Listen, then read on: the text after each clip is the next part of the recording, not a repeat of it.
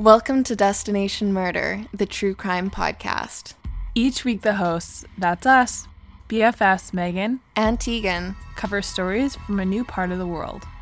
Get ready to combat your travel bug and feed your true crime obsession.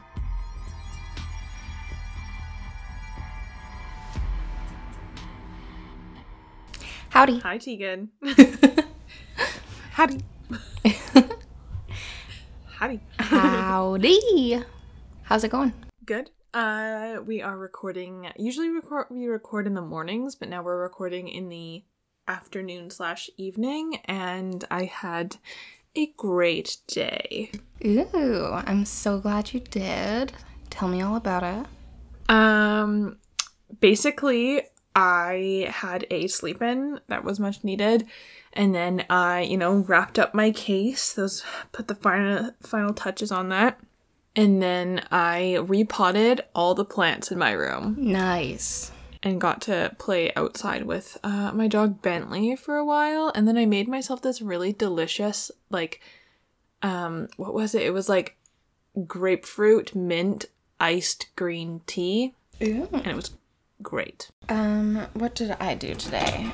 I got up late as well, except I couldn't sleep because my bedroom is west facing, so I got that nice morning sun, but it was pretty hot in my room, so I kind of just laid in bed. And then I went grocery shopping, came home, watched some TV with Kyla, worked on my case a little bit. I had a 20-minute nap, which turned into 2 hours. By mistake. And then I just had dinner. Kyla and I, my roommate, we have our own vegetable garden, and we just got to try some of our homegrown lettuce tonight, so that was a treat. Fantastic. That sounds so yummy. It was so good. Best Caesar salad I've ever had. Hands down. I'm also having Caesar salad for dinner today. Oh my god, twins. I know. Except Caesar salad and salmon, not chicken Caesar salad. Salmon Caesar salad. I feel like that would be good if you liked fish. Yes, I'm all about the fish. I really like seafood. Shall we jump into our cases? I think so. Maybe? Yep. Well, this is Destination Murder. Each week we cover a true crime case from around the world, and at the end of the episode we draw a new spot to go for the following episode. So this week is our last episode of our missing and murdered Indigenous women coverage for the month of May. Not ever, just for the month of May, because this was a kind of a special topic month. And we're in the Southern Hemisphere today. Oh, I forgot to mention we have social media. You can follow us on that at Destination Murder Pod on Instagram or Destination Murder on Facebook. Twitter's at Dest_Murder. But yeah, I guess I should also mention this has turned into a housekeeping corner instead of just a jump into the cases corner. But we are taking next week off because it's a long weekend. So there will not be an episode from us next week, but don't worry. The following week, we are back to our regularly scheduled programming. Alrighty. Shall we go? I think you're first. I think so, too. Okay. And I am taking us to Australia today. This is the third time we've been in Australia, so it's kind of exciting. It has, yes. My case is Murdered or Missing, Monique Clubb. My sources this week was an ABC News article, ABC News Australia article by Isabella Higgins and Sarah Collard, and an SBS article. The ABC News article was absolutely amazing, so there's a lot of information on it. So if you're looking for more about missing and murdered Indigenous Australian women, it's a great place to check it out. I am going to talk a little bit first about kind of the overview of missing and murdered Aboriginal women in Australia. So it will start off with that. Yes, please tell me. So, a new case study on women's deaths by Australian academics has highlighted the mistreatment of Aboriginal and Torres Strait Islander women, and for the first time linked the overrepresentation of Australian Indigenous women in missing person reports to the issue of missing and murdered First Nations women internationally. Dr. Hannah McGlad co-wrote Indigenous Femicide and the Killing State, which looks at Indigenous women's deaths outside of custody, including domestic violence incidents, missing person cases, and hate crimes. We bring to life the lives and stories of the women and girls who have gone missing and what the circumstances and context of that. Dr. McGlad says, Australia is a country that says we support human rights. We're a member of the Human Rights Council, and it's really time for Australia to take this issue seriously and take the blinders off and start valuing the lives of the Aboriginal women and girls of this country. Labour MP Linda Burney called for a Senate inquiry into the missing Indigenous women following reports that Indigenous women are overrepresented in missing person cases across the country. Lead researcher Professor Suvendri Pereira from Curtin University said the level of Indigenous women's deaths explored in the case study, which includes deaths on roads, beaches, homes, and rivers, shocked her. One of the reasons why they put that case study out is because they wanted to inform the debate and wanted to inform the conversations happening. This is the first international case study that compares missing and murdered Indigenous Australian women to missing and murdered Indigenous women in Canada and the US. Last year, we spoke about this a little bit before, but last year the Canadian government released their report from their national inquiry into missing and murdered Indigenous women and called their deaths a genocide. The report said that Indigenous women and girls are 12 times more likely to experience violence and 7 times more likely to be killed than other women in Canada. In Australia, Aboriginal women are 17 times more likely to die from homicide compared to their non-Indigenous women. So, that's not great. Both Dr. McGlad and Professor Pereira are calling the Australian Commonwealth Government to follow in America and Canada's leads and investigate into protecting Aboriginal and Torres Strait Islander females. It's really important that Australia takes this issue more seriously. We are not addressing this violence. Dr. McGlad said, "We'll never be at peace while Aboriginal women and girls and Aboriginal people are denigrated and denied their proper rights of citizenship. We must do better. We have to do better." So, breaking it down, in Western Australia, Aboriginal people make up 17.5% of unsolved missing persons cases, despite making up just 3% of the state's population. The state does not provide a gender breakdown of the missing person statistic. In Queensland, police estimate 6% of open unsolved missing persons cases are Indigenous people. In New South Wales, police provided data only to 2014. In that time, Indigenous people made up 7% of unsolved cases. Also, in New South Wales, 10% of females not found since 2014 are Indigenous women, but they make up less than 3% of the state's population. There's no national figure for many states because many states are not counting the cases or measuring the size of the problem at all. These states include Victoria, Tasmania, South Australia, and the Northern Territory. Indigenous women who are reported missing are less likely to be found, and many are presumed dead. So are the states like not tracking the rates of missing and murdered Indigenous women like at all? So there's four: Victoria, Tasmania, South Australia, and the Northern Territory. New South Wales, Queensland, and Western Australia all have data on the missing and murdered Indigenous women.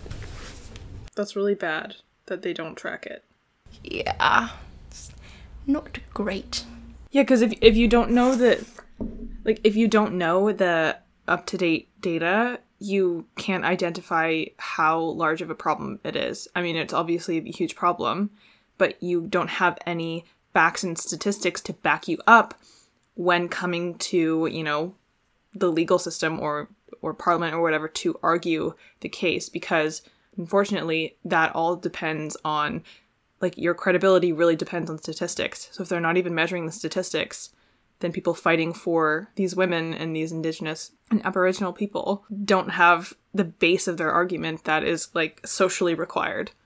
Yeah. Does that make sense? No, 100% makes sense. So let's jump into the case. So Monique, who is 24, had left her hometown in Hervey Bay in Queensland on Thursday for a weekend trip to Brisbane. For the first 2 days of the trip, she kept in touch, but on Saturday, she told her mum she'd be back the next day. Then contact stopped. Sheena anxiously waited for her daughter to come home or to call with an exclamation about a broken phone, but it never came. Sheena turned to the police, and by Friday, her daughter Monique Clubb was officially a missing person. It just got more urgent as every day went by. I started to think this can't be happening, Monique's brother Mickey said. The painful days have continued, and now more than 6 long years have passed. The family's initial panic has transformed into a never-ending grief. You start to realize that maybe she's not coming home, says Mickey. Police will often categorize a disappeared person like Monique as either lost, missing, or murdered. So lost will describe those who are temporarily disoriented. Missing is those who willingly left or were forced to leave, and then there's murdered, which we all know. It's murdered. That is. Yes. Monique's family does not know what category she's in. Monique's life before her disappearance was a little bit complicated. She attended the local Catholic school, was a good athlete, and loved spending time with her friends. As she was the second oldest of 6 children in a close-knit Indigenous family, she often acted like a second mum when times were tough, according to her sister Minnie. And I'd just like to take a moment here because her brother and sister's name are Mickey and Minnie. Aw, that's kind of cute. Her name is Monique, so I think her mom had a thing for naming her kids starting with M. Yeah. And also, like, Disney. Yeah. Disney themed. When Monique graduated, she got a job at the local tavern and was generous with her newfound income, often providing her siblings with meals. But in the lead up to her disappearance, her family had concerns about the crowd she was spending time with. A crowd that was often getting in trouble with the law. Monique began to accumulate a criminal record for theft and court violations that eventually led to a short stint in jail. In June 2013, she told her family about a trip to Brisbane with her new friends. They were worried about her going away with this new group, but they never imagined that this would be the last time they saw her. Now she's a statistic, one of the 6% of unsolved missing and murder cases Queensland police guess involve Indigenous people. Across Australia, about 40,000 people are reported missing each year, and 99% will be brought home, usually within hours. But like Monique, many aren't. Of those unsolved cases, some can get more prominence than others by media, the public, and the police. And Monique's family can't help but feel that her past run-ins with the law and her Aboriginal heritage stifled her chance at justice. They weren't really serious about finding her, not at all, I don't reckon, as Jeanne said. It's been 6 years and we haven't gotten answers from them. It should be justice for anyone, no matter their skin color.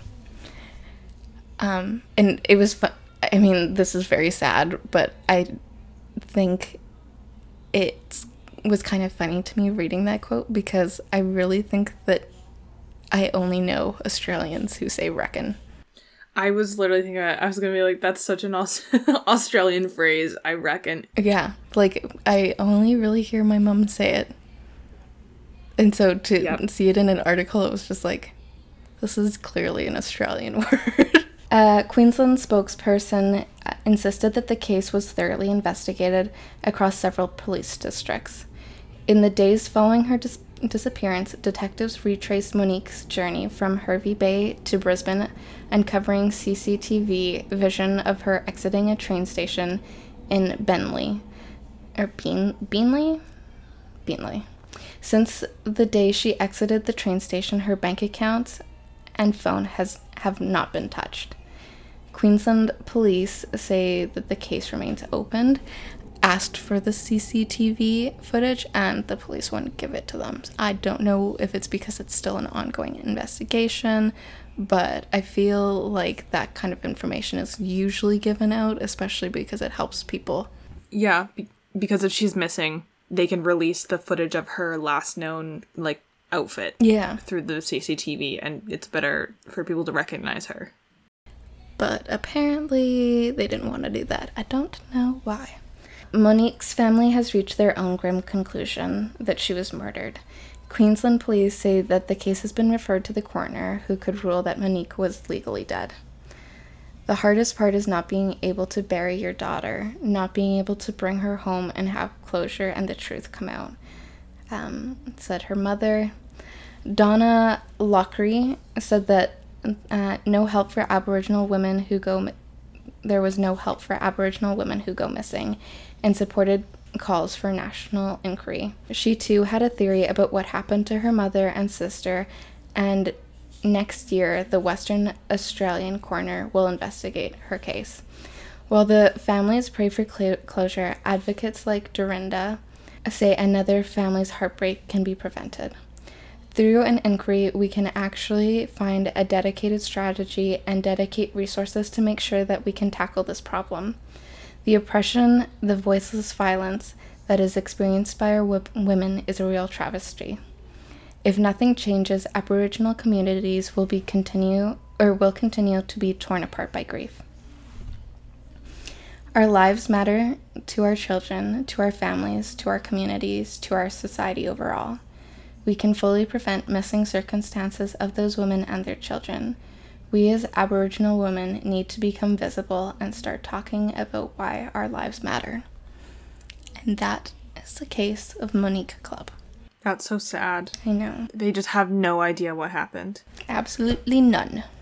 And that's also a parent's worst nightmare, is something happening to their child, on a trip.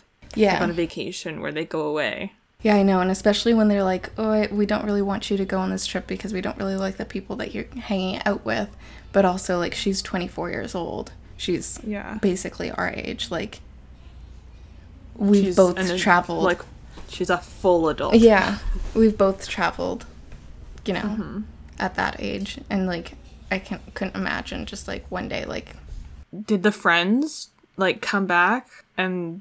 I don't know. There's not anything reported on her friends. I don't even know. Honestly, I don't even know if they were interrogated. That's so odd that there wasn't any information about that. Yeah. Because if she went away with friends, you'd think that they would write about the friends. Weird. Right? So, I don't know. A little bit suspicious about the group of people she was hanging out with. Yeah. I was going to say something about not... I think it's... I don't know if it's maybe an older sibling thing or what, but I feel like Monique and I are kind of similar because whenever I go away, even if it's just to Calgary or to go camping, I message my parents when I get up each morning. I'm like, hey, still alive. And then at noon I'll be still doing okay. Okay, going to bed now. Good night. Talk to you in the morning. My boyfriend's friend was traveling Southeast Asia.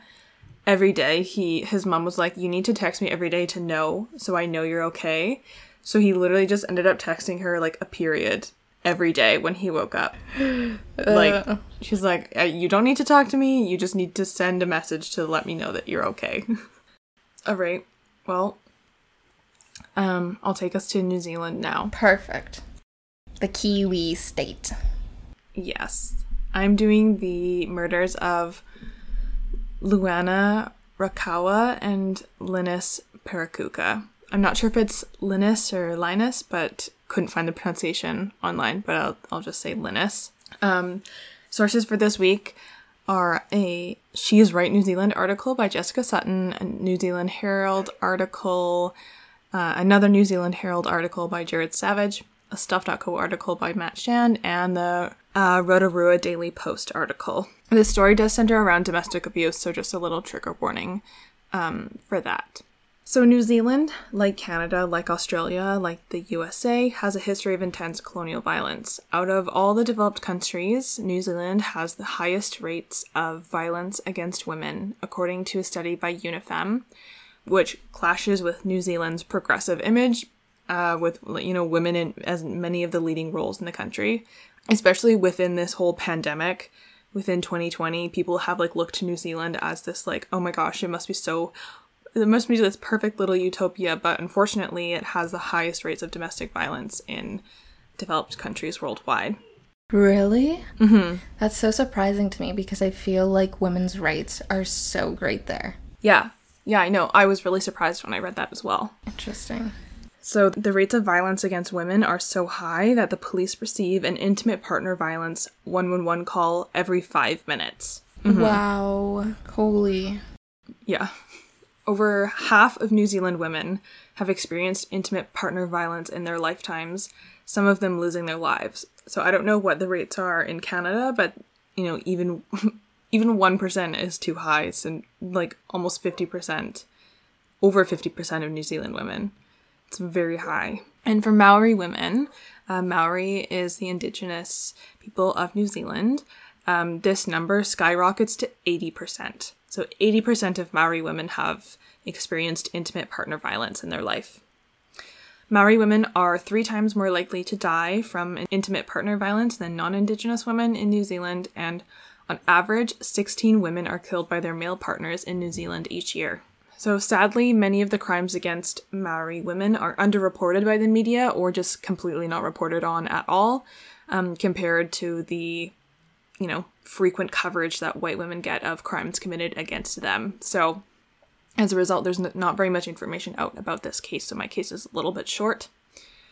So Linus Parakuka was raised in the New Zealand town of Rotorua. Rotorua is located on the shores of Lake Rotorua on New Zealand's North Island and has a population of about 80,000 people.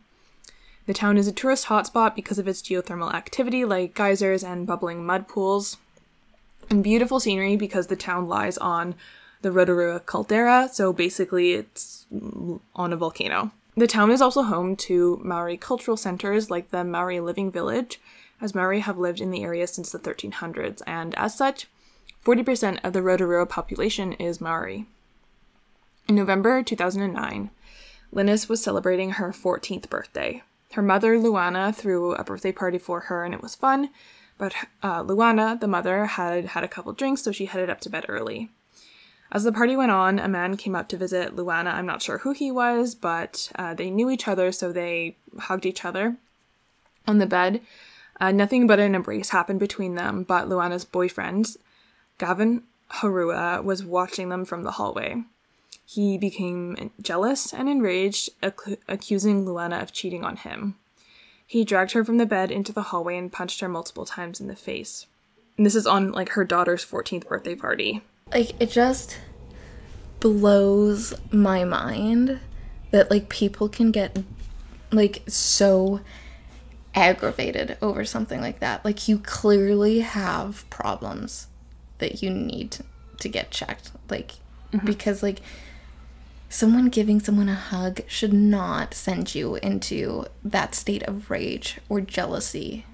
Like, how possessive and controlling are you? No, it's very, very, very bad. Oh my god. And that's, like, her poor daughter, too. Like, she's just trying to have, like, you know? Like, I feel like 14 is such, like, a, like, important age. I know. So, because Luana had drinks and gone up to bed early, the alcohol in her system weakened her reflexes, so she was unable to fight back when her boyfriend assaulted her. She died from her injuries, but not from punches to the face. The medical examiner determined the cause of death to be from a brain bleed caused by severed nerves due to a whiplashing action she received Oh my god. Like, how hard must have he been hitting her for her to get whiplash? 2 years after Luana's murder at Linus's 14th birthday party, Gavin Harua was sentenced to only 6 years and 3 months in prison for manslaughter. In court, he said that he hadn't meant to seriously hurt Luana that night, but that she had recovered from worse injuries he inflicted upon her in the past, which is so just absolutely horrible. So in September 2018, nearly 10 years after her mother's murder, Linus was now in her 20s. She was dating a man named Jason Poahipi, a 19-year-old Maori man whom she had an on-again, off-again relationship with. Linus was now a mother herself to a toddler and had recently discovered that she was pregnant with her second child. On the night of September 7th, 2018, Linus and her boyfriend Jason were drinking at Jason's cousin's house. I doubt Linus was drinking because she was pregnant, but there was like a party going on and stuff. So after a while, Linus left or went for a walk by herself or something, and Jason realized she was missing. He set out to look for her, armed with a knife to steal a car to widen his search. While searching, he saw Linus alongside the road, staggering towards him, all beat up and bloody, saying that she'd been attacked by a group of women who belonged to a local gang called Black Power. Jason said that he grabbed Linus and they ran onto a nearby school grounds because she didn't want to be seen, but she said she couldn't run and had to stop. He said that they stopped and she sat down and began making a snoring noise. He then ran back to his cousin's house for help. He told his cousin that Linus had been jumped and beaten by this group of women in the local Black Power gang. By the time that him and his cousin arrived back at the school grounds to help Linus, it was too late for them. Linus had passed away. That story, I'm sorry, but that seems a little bit suspicious to me. Yeah. So over that night, Jason changed his story multiple times. First, it was the women who beat her up. Then he began to admit that he'd been prepared to jump and stab a man he thought Linus was cheating on him with, instead of going out to look for her. And then the truth of what had really happened came out. Jason had been thrown into a jealous rage because he thought that Linus was cheating on him. When he went to find Linus after she'd left his cousin's house, he dragged her onto the school grounds where he beat her to death. Jason had claimed to see Linus cheat on him with another man through a bedroom window in the neighborhood. This, however, was untrue, and Linus had not been the one he'd seen. He'd just seen another woman who looked like her. But regardless, Jason, who was drunk at the time, followed her and became extremely violent. He pulled Linus onto the school grounds of a nearby Catholic school, where he began to punch and kick her. After punching and kicking Linus in the face, he sat next to her as she lay there dying. He sat there for at least 20 minutes before getting up and going to his cousin's house for help and calling the paramedics. In court, Jason pled guilty to manslaughter, not murder. He said that he had never intended to kill Linus and that he hadn't realized his assault would end in her death. His lawyer defended him, saying that he lost his cool and was out of control with rage, but that he hadn't intended to kill Linus, so the charge should just be manslaughter, not murder. But thankfully, the jury disagreed, and Jason was convicted of Linus's murder. In 2019, he was sentenced to life imprisonment for the crime without parole for 10 years. I'm so happy that the jury has some sense. Yeah. I think the judge and the jury both disagreed with the lawyer. I believe the judge also said when he sentenced him that he was too high of a risk to reoffend to have any lesser sentence. So, wrapping up here, and very sadly, everyone in the story was a victim of domestic violence. While Gavin Harua and Jason Poahipi were perpetrators of violence, they had also grown up in homes surrounded by domestic violence. Both of their fathers had been extremely physically violent towards their mothers. And as you know, Linus had suffered the loss of her mother on her 14th birthday before losing her own life to domestic violence herself. So a really horrible cycle of abuse. And that is the murder of Luana Rakawa and Linus Parakuka. Wow, that's just so sad. I know this was in Australia, I think, but that TikTok that you sent me today about the girl covering her drink and all the guys getting angry that the girl was covering her drink when she's talking to a complete stranger. It's just like, there's a reason why. Yeah.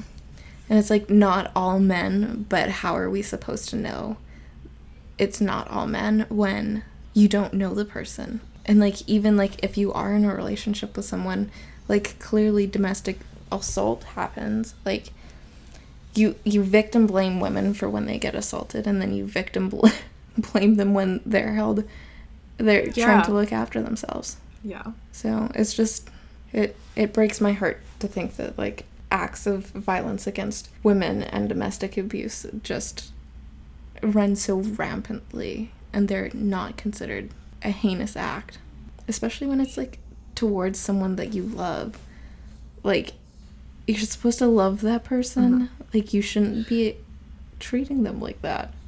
It's almost as if in, like, media, I'm not sure how this actually is in real life, but in media it seems like we treat murders committed by strangers as more of a big deal, when in reality it's the opposite. Like, assault and murder committed by someone you know, often someone you love and trust, happens way more often and is way bigger of a deal.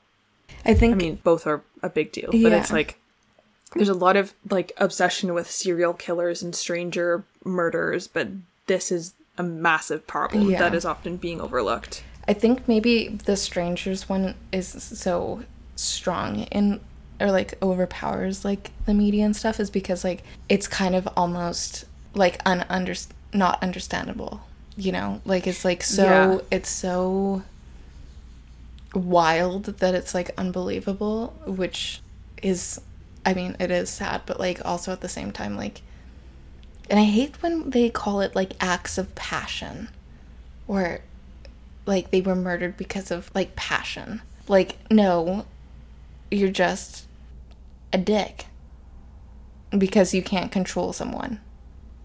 Like, there's no passion. Passion does not result in killing someone you love. Like, stupid. Yep. So, I don't even know what to say. I think what you're trying to say is, when we speak about missing and murdered Indigenous women, we need to take into account that North America is not the only place to have Indigenous or Aboriginal women, and it's not something that is just present in one area or one society. It's an act that's being done around the world.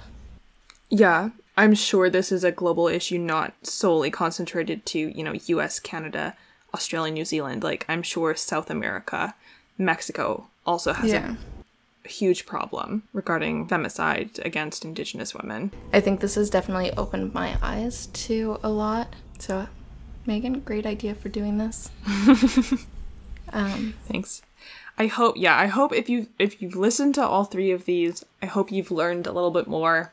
And like I said, I demand you to go to our show notes and further research and listen to Indigenous women's voices on this issue more than us. I double doggy dare you to. Yeah. I demand. I double doggy dare you. On to happier Jinx 200, things. you owe me a show notes click to research. Happier things. Yes, I think the biggest thing, the number one thing on our minds right now is that we both have our vaccinations booked. When you hear us again, I know I will be vaccinated because I get vaccinated in less than a week because I'm in a hotspot, so I was invited to book my vaccination appointment earlier than Tegan, and Tegan got hers today. So when's your vaccine Mine's appointment? on the 26th, so 11 days. So the next time you hear our voices, we will both be vaccinated. We'll have a third arm growing out of our body. We'll be microchipped up. Yeah, so ready for the government to track everything about me. No, I'm so excited. I was really upset because I was not in a hotspot, which it's like stupid. Dang it, I'm not in a hotspot. Well, I guess not. Dang it. Yeah. Like, I don't know why my neighborhood is considered a hotspot. Because you're in it.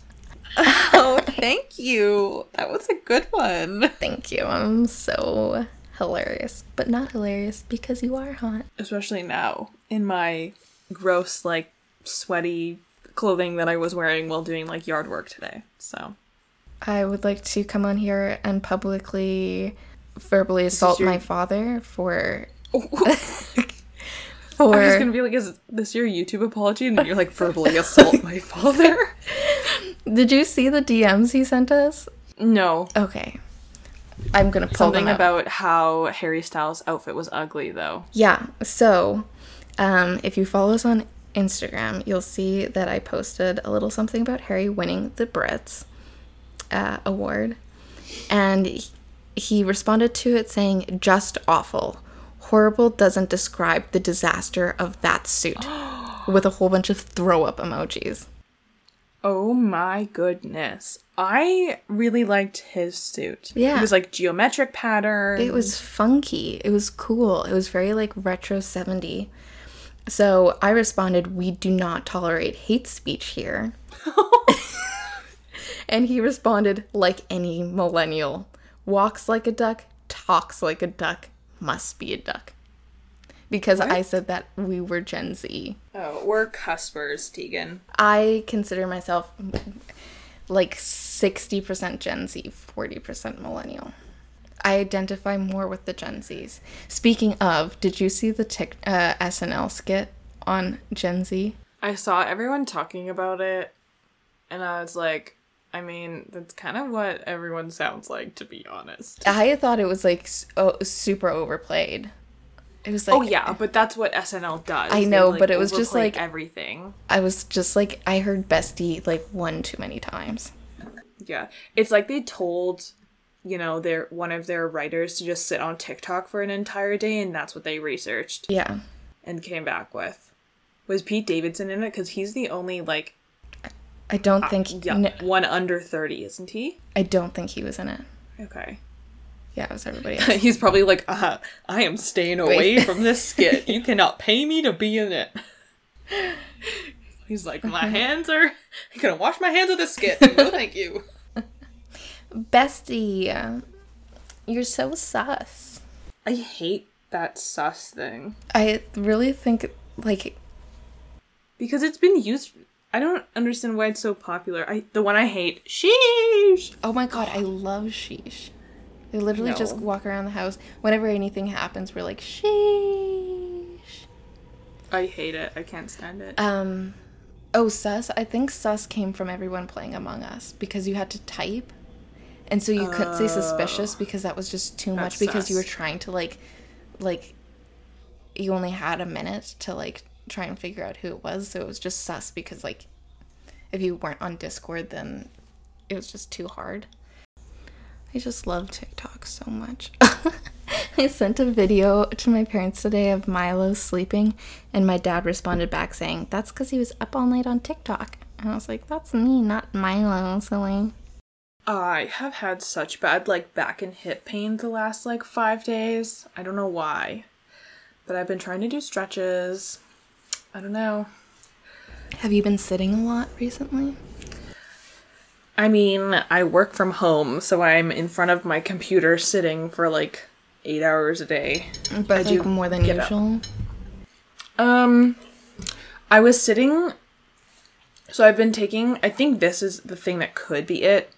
I have been sitting out in the front yard on a blanket on the ground, so that's probably it. Like... Because I can sit for a while if I'm on something soft, but if I'm on something hard, then my back really starts to hurt. So it was probably that. Because I like to sit in the front yard because our backyard doesn't get sun in the evening, but our front yard does. And I would have never done this before coronavirus, but now I just do not care if someone walking by me can see me lounging in my front yard. I don't know why, but I just feel like you'd start barking at someone if they gave you a bad time. Be like, yeah. Most people, like, don't look. They're, like, avoid. They walk to the other side of the street and they run past you. They're like, oh no, Megan's out. Yeah. Well, I sit there with Bentley because Bentley really likes the front yard. There's your excuse. We, like, tie her up. Yeah. And then she will just, like, sit there and chew on her stick. You can probably hear her in the back right now barking. She doesn't really bark in the front yard. I made a new friend this week. Ooh. She's in... Is it real or imaginary? Well, she was an online friend, and then we had coffee. We went on a socially distanced walk, and it was really nice. Where do you know her from? She's in my support group with me, so Ooh, just nice to have someone to talk to about those kind of things. But yeah, she's super sweet. I love her. Instant friends, so that was kind of cool. I'm gonna get a little bit territorial. Good. I'm gonna have to... I always feel like I get overly territorial with our friendships, so it's nice to hear that you're finally gonna do the same. Like, when Megan went off to university and she was like, look at my friends, I'm like... You're like, I need to be your only friend. I was like, that's great that you're your friends, but they should only be your acquaintances. I am so happy for you. I'm happy that you're having a good time over there, but I should be the only thing you're focused about. I've been taking a lot of baths recently. Yes, I noticed that. Not like I watch you. You always send me a Snapchat like of your bath water. Yeah. Before you come in. Well, or like it's mainly like Milo. Yeah, Milo trying to get into the bath. Our cat loves baths, and so he literally just sits on the edge of the bath the entire time I'm having a bath, and like walks around every corner of the bath that he can and drinks the bath water. I don't know why, but yeah. He's now currently curled up beside me, sleeping like a little angel. He tried to yeet himself today, so we had a little fight. How? So my bedside table sits right beside my window, which opens up. Oh no. And he looked at me, and I had my window open, looked at me, walked onto my bedside table, and I thought he was just going to sit there, looked back at me, put his hand on like the frame, like the windowsill. So I said, Milo, no. And so then he continued to try and put all four paws on the window ledge. So I picked him up and I gave him a smack on the butt. And I said, don't do that again. Because apparently he likes to lie on it. It's like the third time I've caught him, so... You're gonna have to make sure your window's closed when you're not in the room. Yeah, no. I just pointed at him and he went like this with his toes. Like... He like opened his toes. Yeah. Stretched them out. Stretched them. That's funny. Very funny. I gave Bentley a bath yesterday because we took her to the the dog park. Yeah. The doggy beach, actually. Like at Kitsilano, Kids Beach. And she had the time of her life, but she was like running around. But all of the other dogs that were there, there she is again, barking at something in the backyard. And there is my dad yelling at her to stop. I can't hear your dad, but I can hear Bentley. Okay, I can hear my dad. But it was so funny and kind of sad because all of the dogs were like playing fetch. Like their owners were throwing sticks or balls into the ocean, and they would like swim and go get it. And she just really wanted someone to play with her. And they would like kind of play with her for a little bit, but then they were just way more interested in playing fetch. And she really likes it when dogs chase her. So she was trying to get them to chase her, but she would like, say hello, and they would kind of start to play again. And then she'd like book it away, but the dog would just not follow her. They'd like loop back to their owner to like play fetch. And then she got so sad. She was like, guys, I just want to be friends. Yeah. And then she found this like poodle who also wanted to play, but the poodle was bigger than Bentley, and Bentley got a little bit overwhelmed. So she like came over to us, and then all of a sudden like 6 other dogs came over.